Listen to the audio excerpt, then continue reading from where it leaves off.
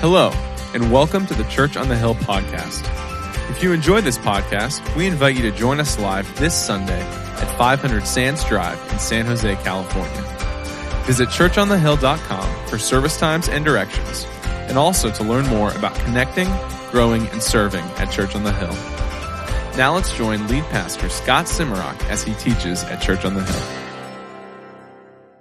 We've been in this series in Revelation, so I want you to open your Bibles. If you're not familiar with the Bible, I want you to open the Bible that's in the chair in front of you. There's a little black book there. Open it up. We're in this book called Revelation. The very last book of the entire Bible. You'll find it. Open it up, and I'll let you know why I want you to have it open in just a minute. But Revelation chapter 2. But this morning, I want to start by telling you the story of a church. It was a church from the 1950s. It began in the 1950s in Indianapolis, Indiana. It was the People's Temple Full Gospel Church.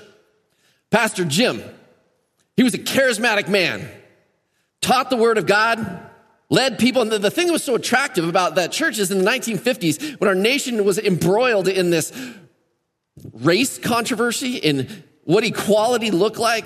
Not that we haven't been embroiled in that in the recent past or even today. But in the 1950s, I mean, it was a different kind of nation back then. And they came in and said this: whatever ethnic background, whatever financial class background that you are in, you are always welcome here. And this is a place of equality. And so that gathered people around him. They were looking to actually expand the church. They decided they were going to move to Ukiah, California.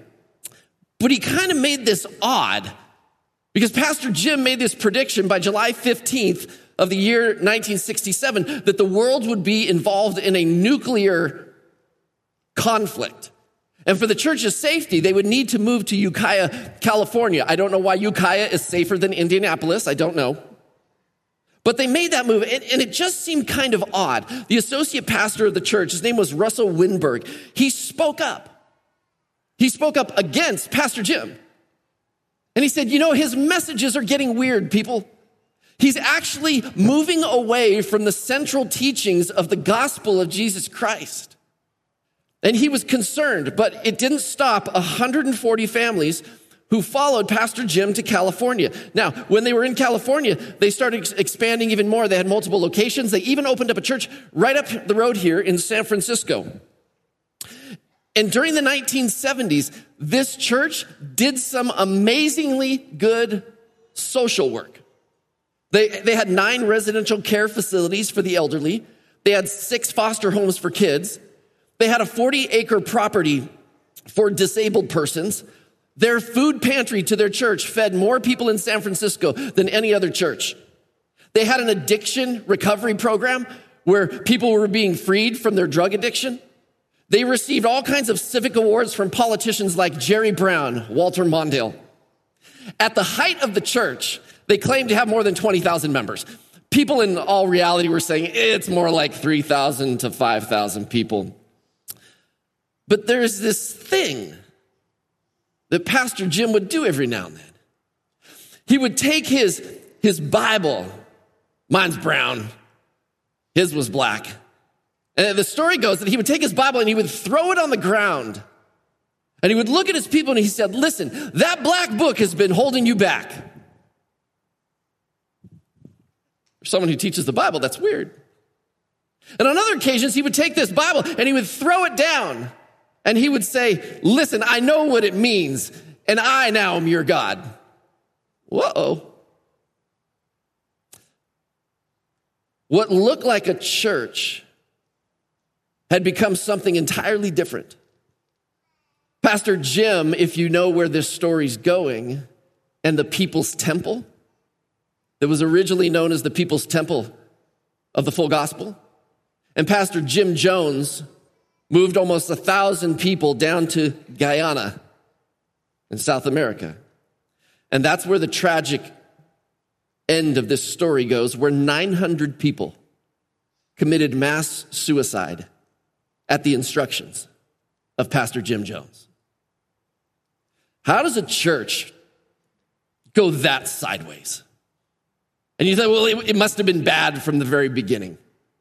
But they did a lot of good works. I tell you that story because we're about to read about another story of a church that was about to go sideways in their teachings. We're in this series called The Resilient Church, the 7 letters from Jesus. And it's all from Revelations chapter 1 through 3. And in there, Jesus gives John 7 letters to give to 7 churches. And when he does this, the assumption is that all 7 churches will read all 7 letters. But there's something unique going on in this church in Thyatira. Now, let me just review this. So each week we're taking a letter to the church. Week 1 was this. It was the letter to the Ephesian church. And they were known as the unloving church. Do you remember this? He says, man, this is what your church does really well. You're fighting false teachings. You're fighting false teachings, but the problem with your church is this. You don't really love God anymore, and you don't really love the people around you. They were fighters, but they forgot that the cause of their life was to love God and love people. And then you get the church in Smyrna. They were the suffering church, and Jesus writes them a letter to say this. And there's actually no criticism of that church. He just says this. I want you to know that my power and my presence is with you, even though you suffer. And I remember preaching that Sunday. I remember for a lot of you that you're not in the midst of like a spiritual suffering where someone's persecuting you, like Rome was persecuting the church, but you're in your own world of suffering and struggle, and you needed to hear that God's presence and power is still with you. The third one was this, last week's was the church at Pergamum, and it's the compromising church. It wasn't just that they were compromising their theology, they were compromising their ethics. And Jesus gives them this invitation to return to him so that he could be their provider.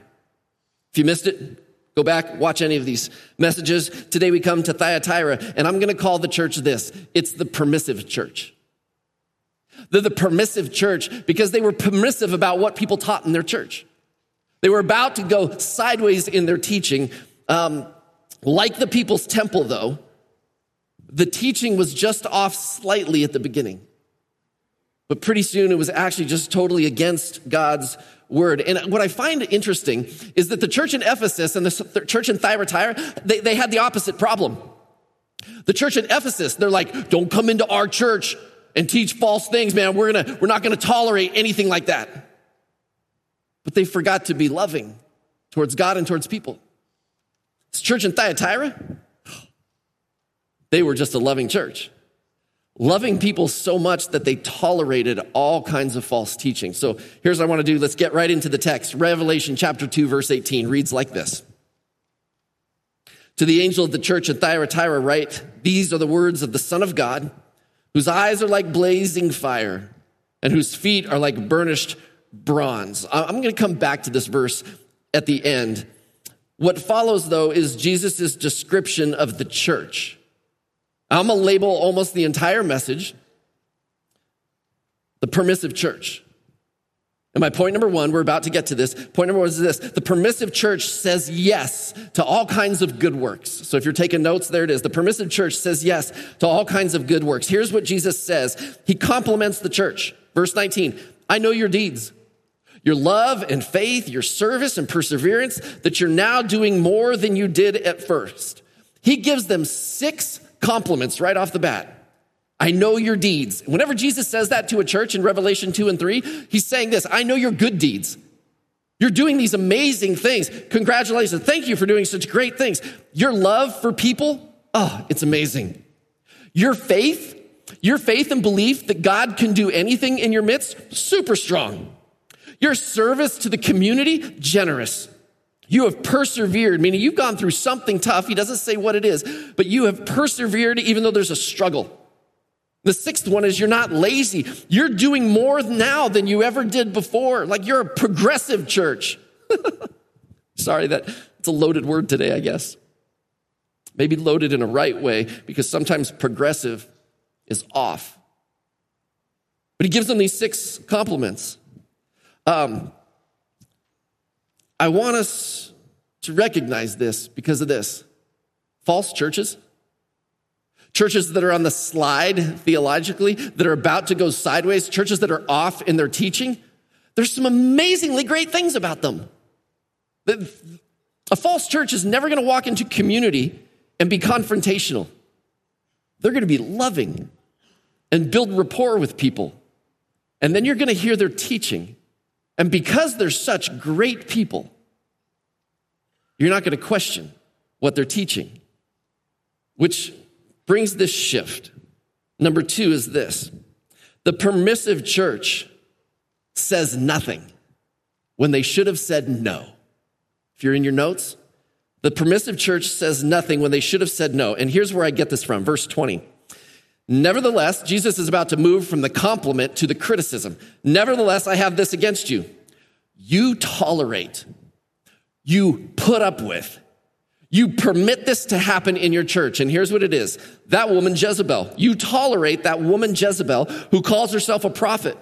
And by her teaching, she misleads my servants into sexual immorality and the eating of food sacrificed to idols. Now, I'm not going to get into this week the sexual immorality and the eating food sacrificed to idols. We talked about that last week. Go listen to that. That is about God's provision for his people and the desire for belonging. I'm not going to say any more about that. You can go listen to last week's teaching. But this is his criticism. You've tolerated this. You said nothing when that one person spoke and you should have said, no, I don't think that's true. I don't think that agrees with the whole of Scripture. Now, question, was there actually a woman named Jezebel in their church? No, there wasn't. It's a typology. It's a reference back to the book of 1 Kings. And let me be super clear about this because there's been some Christians in the past who have wrongly taught this that was, the problem was that there was just a woman there teaching. No, that isn't even close to the meaning of the text. The woman that he refers to, this typology, is found in 1 Kings chapter 18. Here's Jezebel's story. Just to recap this. The 7th king of Israel, the northern tribes, the 10 tribes of Israel, his name was King Ahab. Let me describe to you, read from the scriptures about this description of King Ahab. Ahab, son of Omri, did more evil in the eyes of the Lord than any of those before him.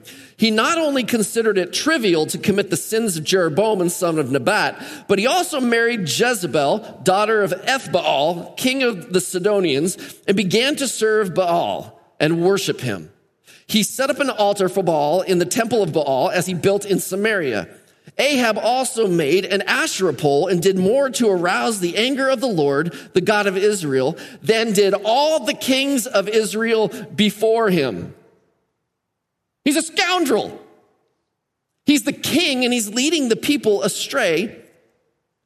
And King Ahab, he didn't understand, or maybe he did, that whoever you marry, whoever comes into your household, whether you think you're more powerful than she is, she will bring with her a belief about God that could lead your family astray. And he marries this gal, Jezebel. She's the daughter of this king, and he probably married her for a political power move, for a joint union between two kingdoms. But she was a special kind of monster. God brings a drought to the land because of all the evil practices. He's like, fine, you want to live without me? Let me show you what a drought can do on the land. And if you're familiar with this story, there's this showdown between the prophet Elijah, God's true prophet, and these 450 prophets of Baal, the god of Jezebel. And the story goes that each of them builds these altars and sacrifices an animal on the altar. And the contest is this: which god can burn up the sacrifice without matches, with prayer alone?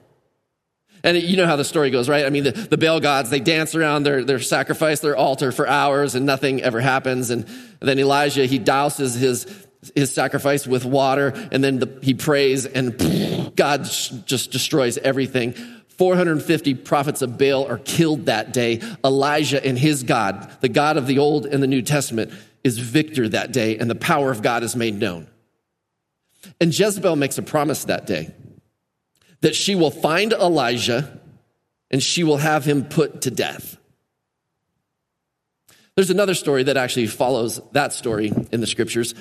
And her husband, King Ahab, he wanted to get this one guy's property because it was a great vineyard.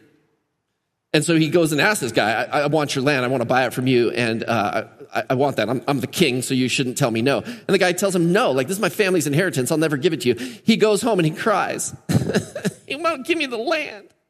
And Jezebel's like, why are you crying? Well, this guy, I want his land, and he won't give it to me. So she orchestrates the man's death and gets the land for her husband. See, she's a particular kind of monster. So, apparently, when in Revelation chapter 2, it says, you tolerate the teaching of this woman, Jezebel. There's no woman in the church named Jezebel. It's a reference to this false teacher. Apparently in Thyatira, there's this woman who doesn't agree with what the scripture says, and she's in the church. And they tolerate her teaching. Why? I don't know. It doesn't say. Maybe they don't think it's that bad. Well, she's a little off. Maybe they don't want to hurt her feelings. You know what? It's really important that we love her. And if we say something against her, maybe she won't feel loved. Maybe they're actually afraid of her. No, I'm not saying anything against her, man. She's just powerful and wicked. Maybe they just want to focus on all the good parts of the church. Like, look at all the good things we're doing. Let's not raise a ruckus. It might get in the way of all the good that we're doing. Whatever reason, they've tolerated a person teaching something that is false, and Jesus is criticizing them. I gave you a chance. You all heard this. You should have said something, or you should have said no, but you said nothing. You just tolerated it. Let me say this as a point of application to us. At Church on the Hill, every Sunday I say this, hey, would you open your Bibles? Why? I don't want you to assume that what I'm putting on the screen is the actual text from the Bible. I mean, I'm just curious, like, if I wanted to lead this church astray, I don't, Lord. But how long would it take for you to catch me?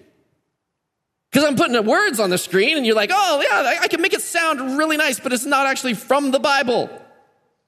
There's this really cool video thing called The Song of Solomon or Songs of Justin Bieber.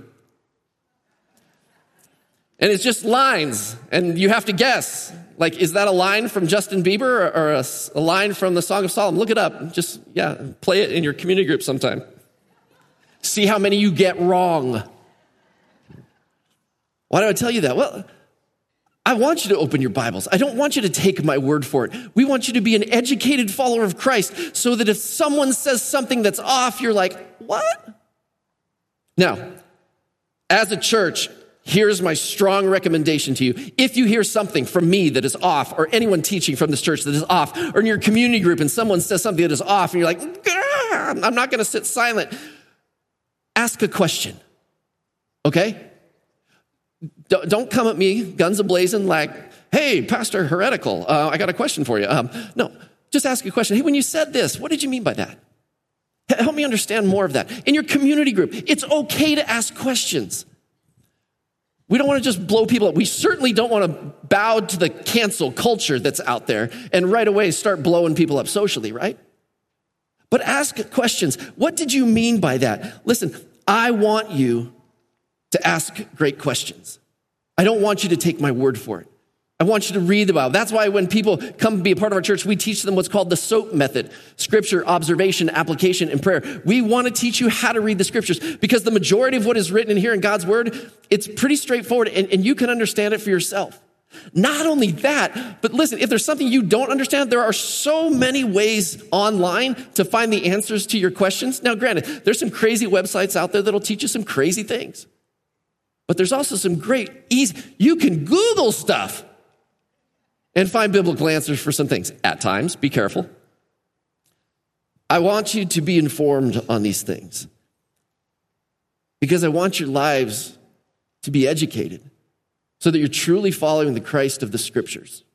Let's get back to Revelation. I can't go too far on this. This permissive church. The third thing is this. The permissive church mistakes God's patience for his approval. Listen to what he does with the Jezebel person. He says, I have given her time, verse 21, I've given her time to repent of her immorality, but she is unwilling.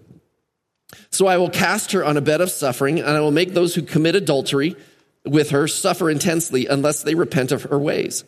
I will strike her children dead, and then all the churches will know that I am he who searches hearts and minds, and I will repay each of you according to your deeds.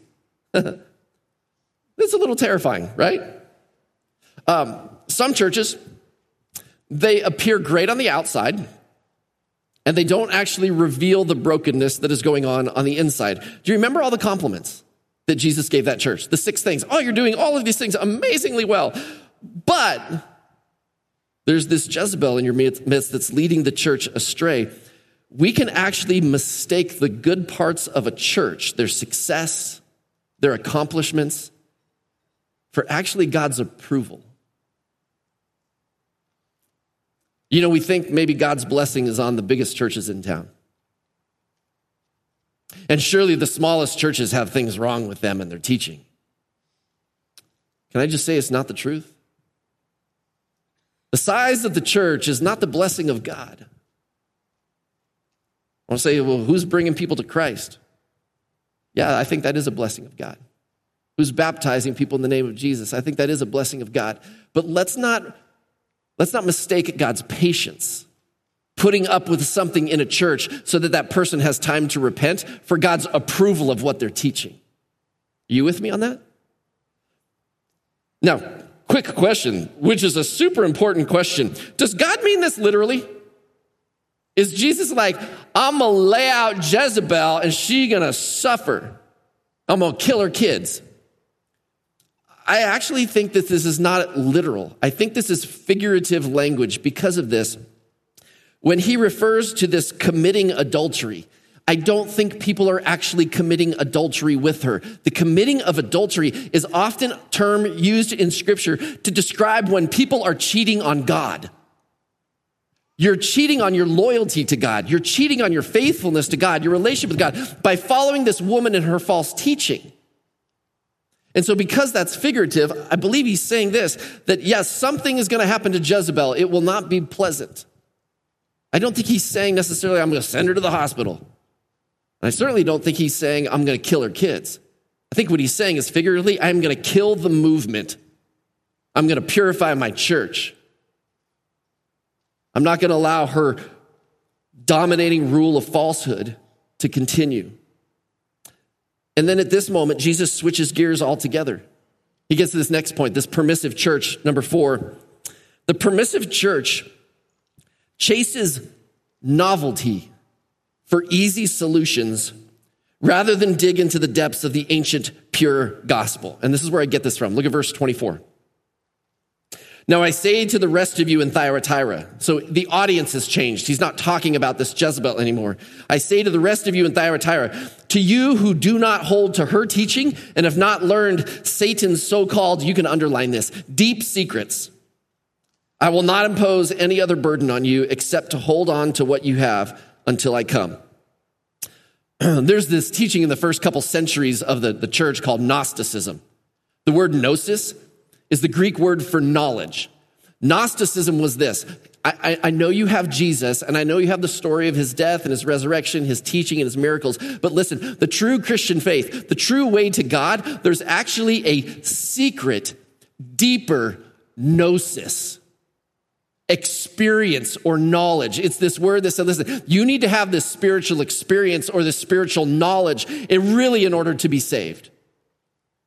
They're stepping outside what Jesus gave them to say, you know what, above and beyond the Bible, above and beyond Jesus, you need this. And it's often an experience or some kind of secret knowledge. I will tell you this, whenever there is a religion that has a secret teaching, a deeper knowledge, particularly that only certain people have and can translate to you. Can I just say this? It's a false religion. And you might be wondering, how could people fall for the people's temple? I mean, how could people fall for a Jezebel type being in a church? I mean, you would know it right away. No one would follow that, right? There's no application for this today. Listen to this. In 2005, the Berkeley Repertory Theater, they put on a play called The People's Temple.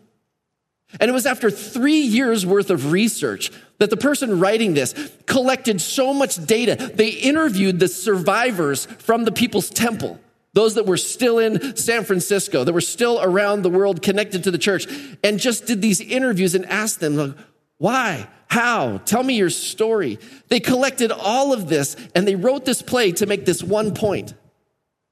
The people in the church were just like you and me.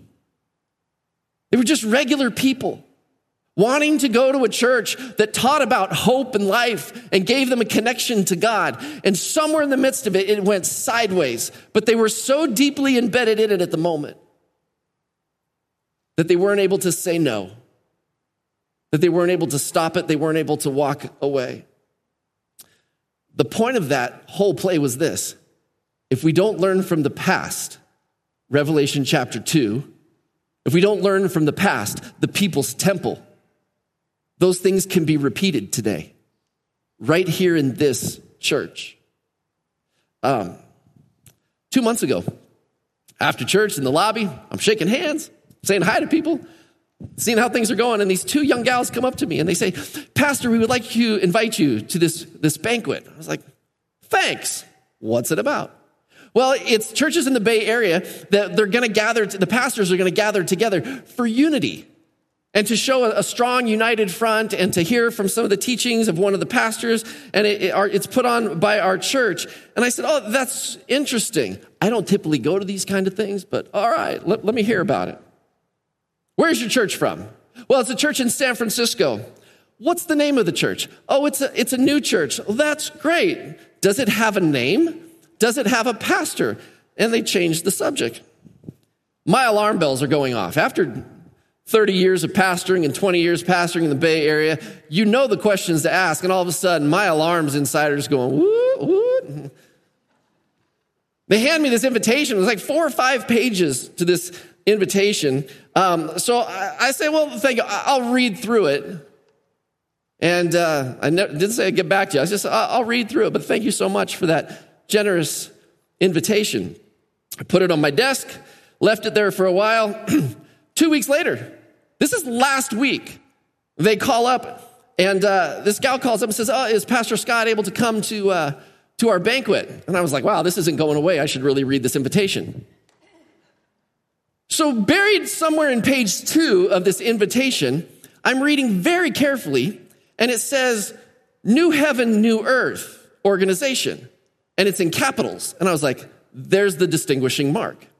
I had to read through the fine print of this invitation. So you look up New Heaven, New Earth Church. It's connected to the Shin Cheonji Church, which is a cult disguised as a Christian church. And it comes from South Korea. And the pastor goes by Chairman Lee, who claims that he is the promised pastor of the New Testament. And only he is capable of deciphering the book of Revelation to tell you what it truly means. Whoop, sideways, warning bells.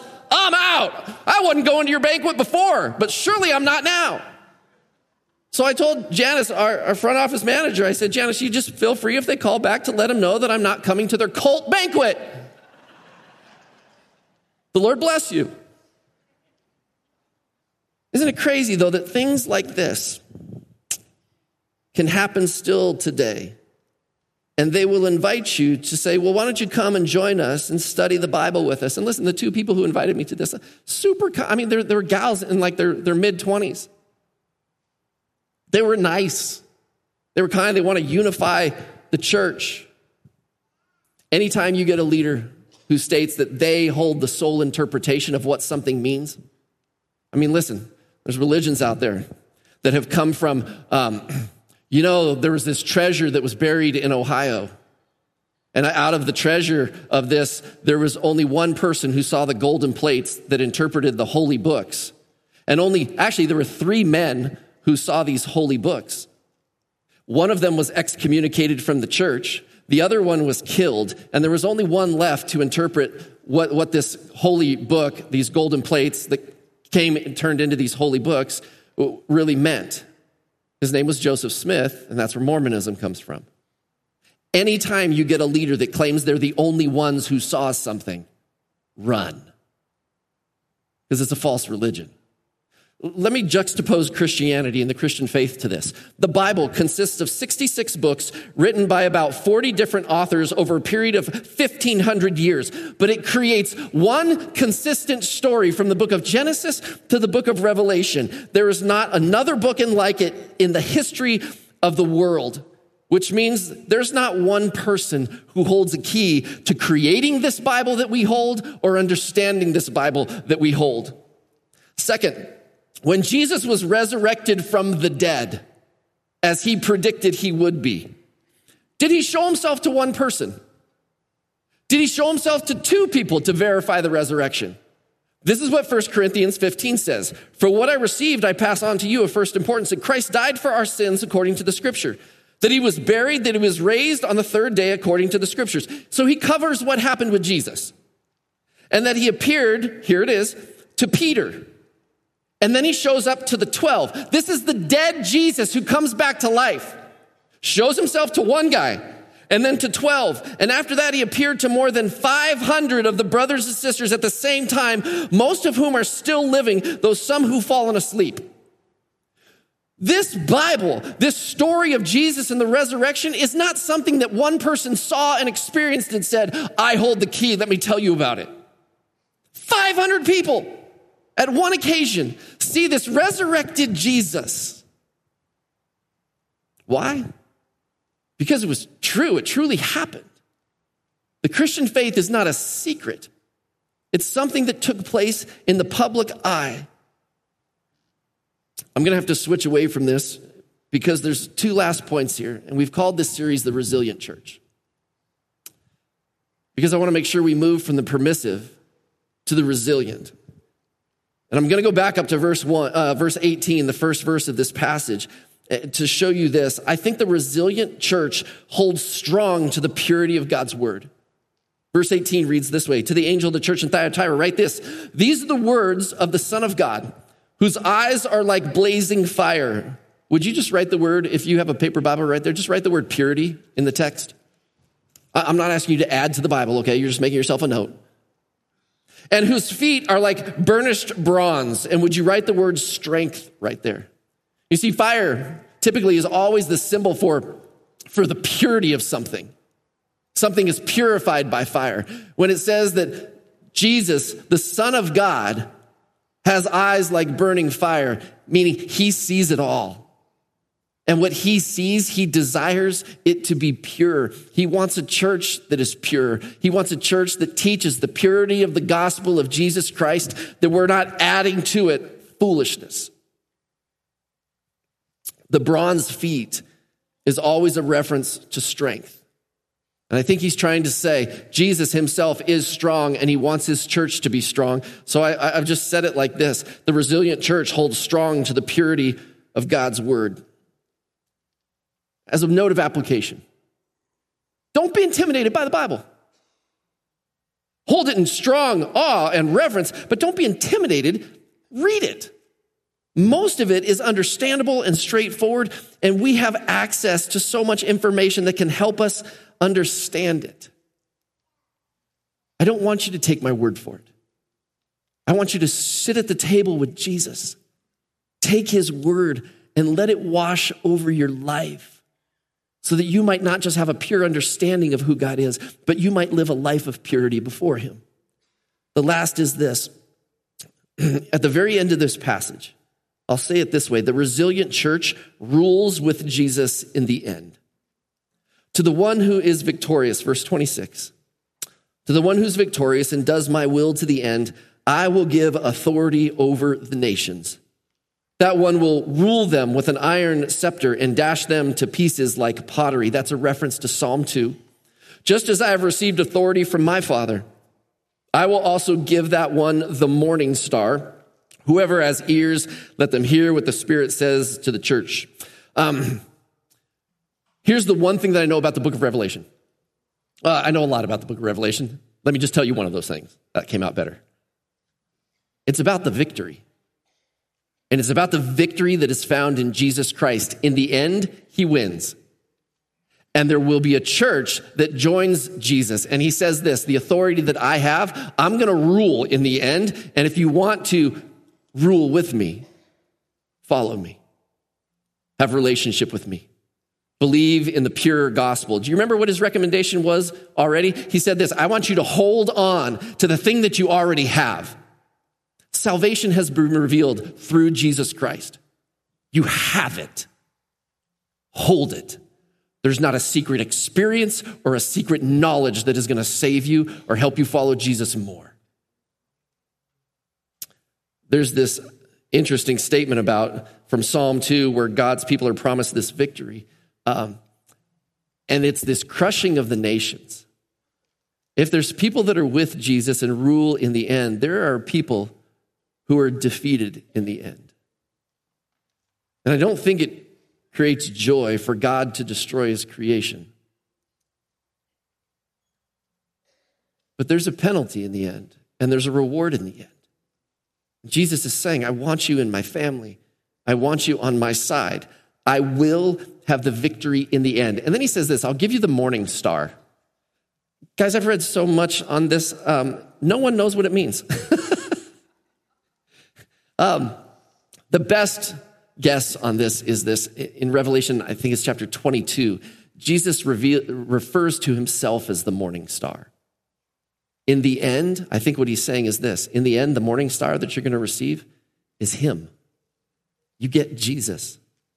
Not in like, I can't see you kind of way, but the reward of the Christian, the victorious one, the one who follows through, who stays with Jesus, is the one who gets Jesus in the end. A full experience in God's kingdom. No longer veiled between a world in heaven and a world here on earth. But in the end, God creates a new heaven and a new earth, and they're together because God's promise is that his life will be with his people. I freely admit that there are some things we just do not know about the book of Revelation. But we do know this. It promises victory through Jesus Christ. I'm over time, but I don't want to miss an opportunity to say this. After a message like this, you can kind of look around the church and look down your row and be like, wow, scary. Who are the false teachers? I mean, that dude at the end of the row kind of gives me the creeps, right? I mean, we got to go find the false teachers. You want to know who the false teacher is in my life more than anything else? It's me. Because when I want something, I can take the word of God that previously used to be open and given me instruction, and I can kind of hide it under the table and be like, you know what, God, right now at this moment in my life, I want to do what I want to do. And I'm leading myself astray. We celebrated our graduates here a moment ago in the service. And you're like, yeah, your whole life is in front of you. Like, you're going to have, I'm assuming none of them are married, which means they're going to make choices about who they date. Will they look for the kind of person that is not going to divide the household between the kingdom of God and the kingdom of something else? Are they actually going to look for people who not just claim to be Christians, but actually walk with Jesus? Or are they going to go, you know, I'm going to date who I want to date. I'm going to marry who I'm going to marry. Or will they allow this to be instructive? Not just accept, oh yeah, they say they go to church. They say they love God. Well, do they demonstrate that? Well, with your finances. Do you trust God? You know what, God, really, my finances are my finances. And I put the Bible away and don't allow it to direct my life. Listen, you don't need a false teacher in your life. Often you are the false teacher in your life. And I started with me, right? I'm the false teacher in my life. I want to do something the way I want to do it, and I don't allow God's word to guide me. We all want to be blessed by Jesus, don't we? We want to live a blessed life where we're so close to him. And yet, do we really want his word? And do we want his instruction? Do we want his guidance as much as we want his blessing? Because if you want his blessing more than you want him, we're walking down a false way. We're about to go sideways. Are you and I willing to be the kind of people that will put our faces in God's word and say, God, I don't want to know the false you. I want to know the real you so I can live this life that is truly life. Forgive me if I've come across as harsh this morning. My desire so much is for you to know the real Jesus and not something that is false. I want you to find that life that is truly life so that in the end, you get that life with Jesus and you get life with Jesus today. And if you don't have it, can I just say today's the day, turn to him and say, Jesus, I want you, and grow up in him. Don't be intimidated by this. Dig into it, learn it, walk with people who know it, and let's grow together and be the kind of church that no one can lead us astray. Amen? God, thank you for your word. Thank you for your goodness to us. And may we not just take it for granted, God. May we digest this and feast on your word, knowing that you're going to give us victory in you in the end, but you're going to give us life today. Lord, there's hardship and there is suffering in this world, but to do that journey without you would be horrible. God, we just lay our lives before you. We know that you can fill our minds with truth and with life, but help us to be disciplined to walk this road with you. And if you want that life, would you simply say amen today?